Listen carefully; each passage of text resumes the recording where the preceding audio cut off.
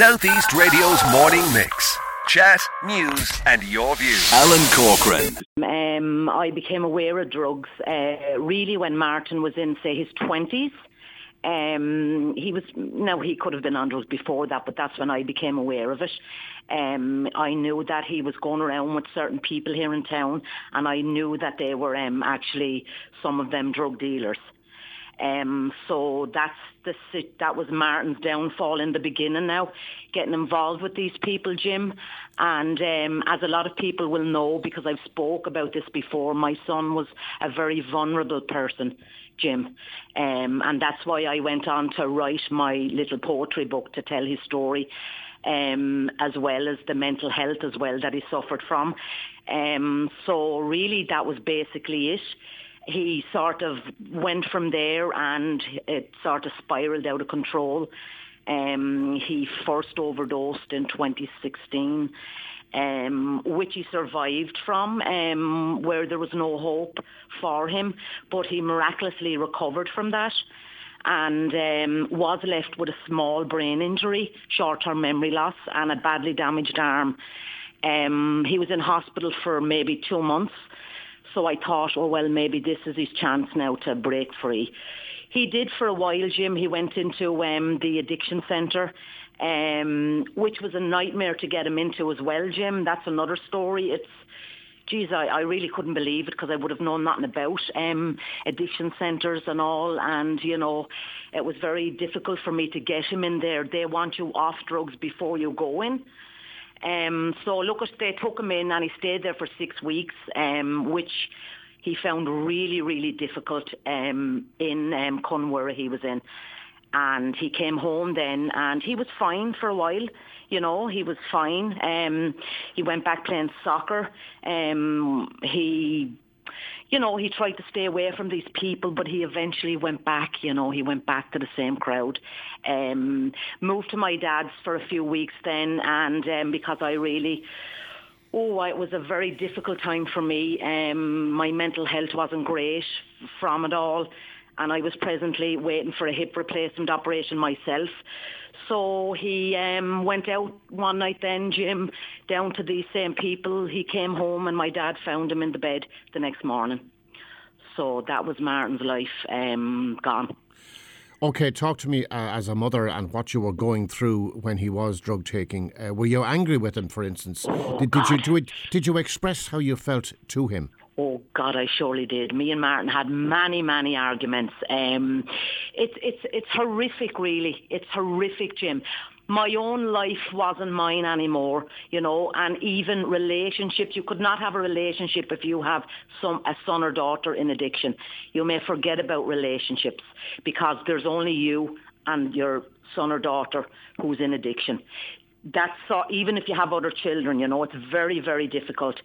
And, I followed him around. I went out late at night in the lashings rain looking for him. I'd be getting phone calls from people saying, look, Mary Martin is with such and such a person, and, I would go out looking for him in the rain by myself. And, it's terrible, Jim. It's a very, very tough place to be.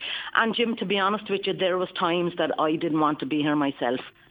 I sort of, is this the rest of my life now, Well, my life would be sort of, I didn't have a life.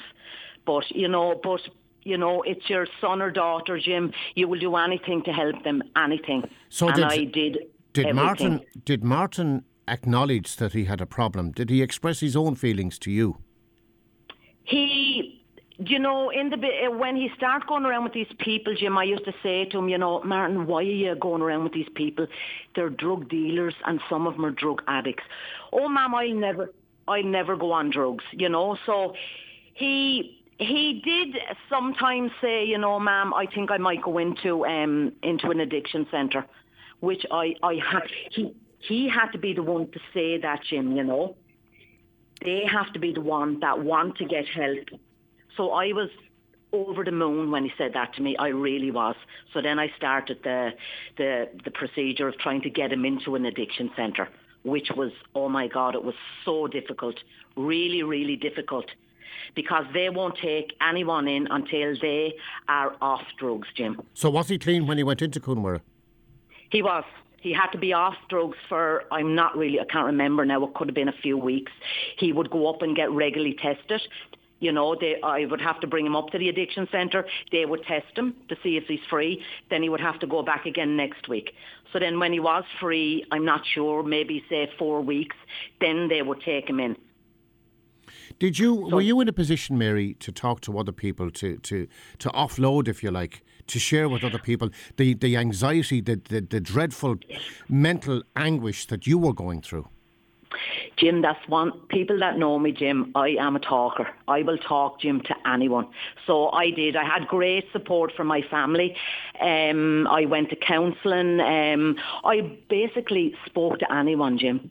Anyone who would listen to me. And that's one good thing that I always reckon saved me.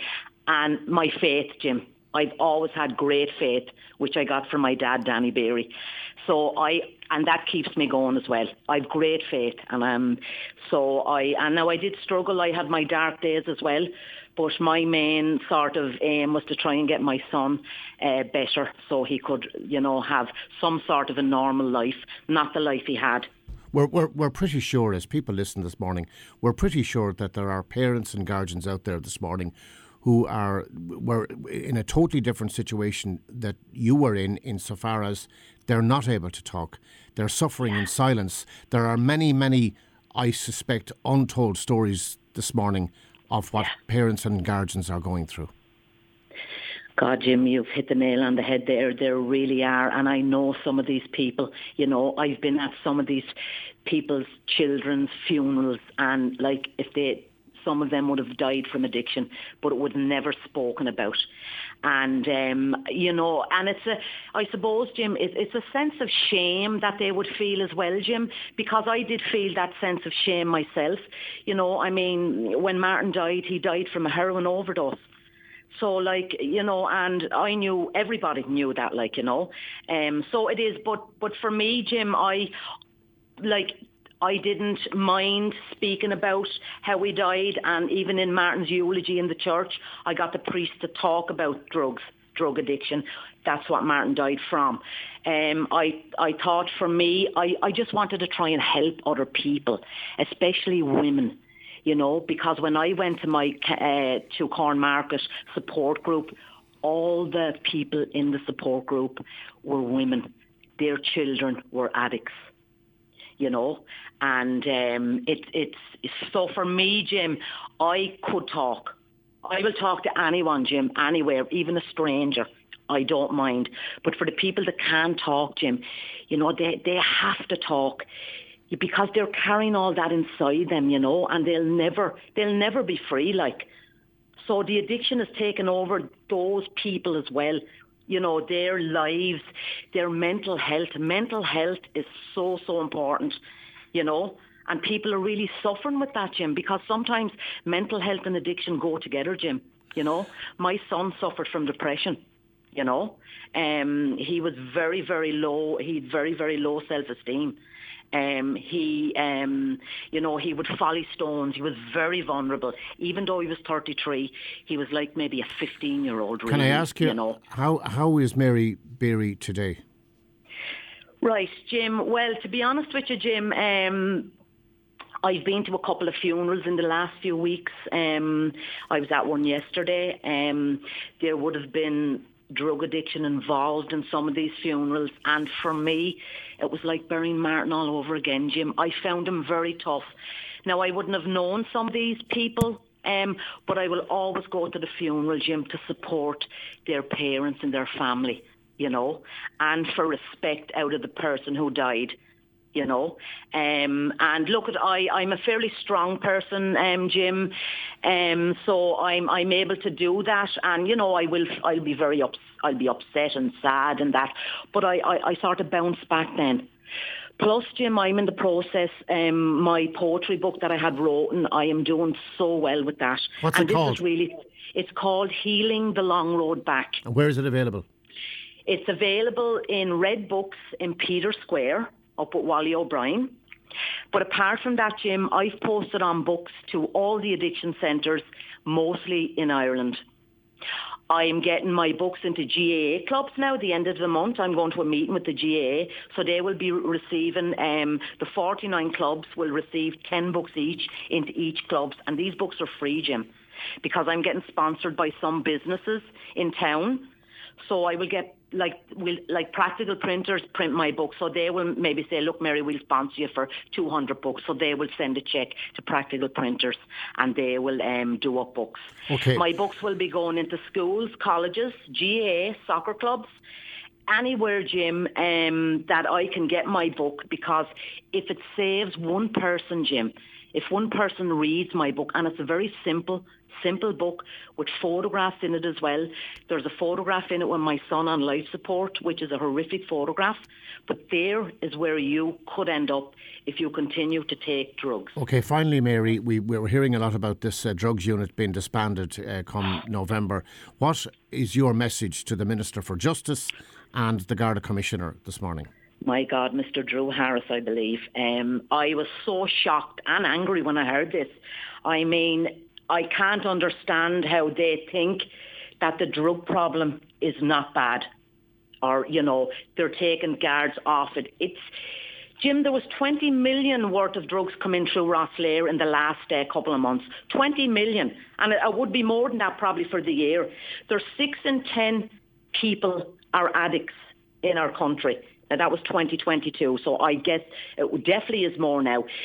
Wexford is full of drugs, Jim, full of them. I see it myself, as is every other county in Ireland. Like if Mr. Harris would like to walk in a parent's shoes who have a son or daughter in addiction, or if they've buried their child, he should walk in their shoes, Jim, and see what it's like. When you look at people, I mean, I see them myself on the town. They are really just out of their heads on drugs. And my heart goes out to them, Jim, because a lot of people, Jim, as well, look on them as scumbags. And they are not. These are people's children. These are fathers. And that's another thing, Jim. Us parents, we're burying our children, Jim. We're burying our children. And their children, if they have children, they're left without a parent. And I know so many little children now. Like my son had 2 daughters. So they were left without their father. And other people's funerals that I've went to, they also had children. Southeast Radio's morning mix. Chat, news and your views.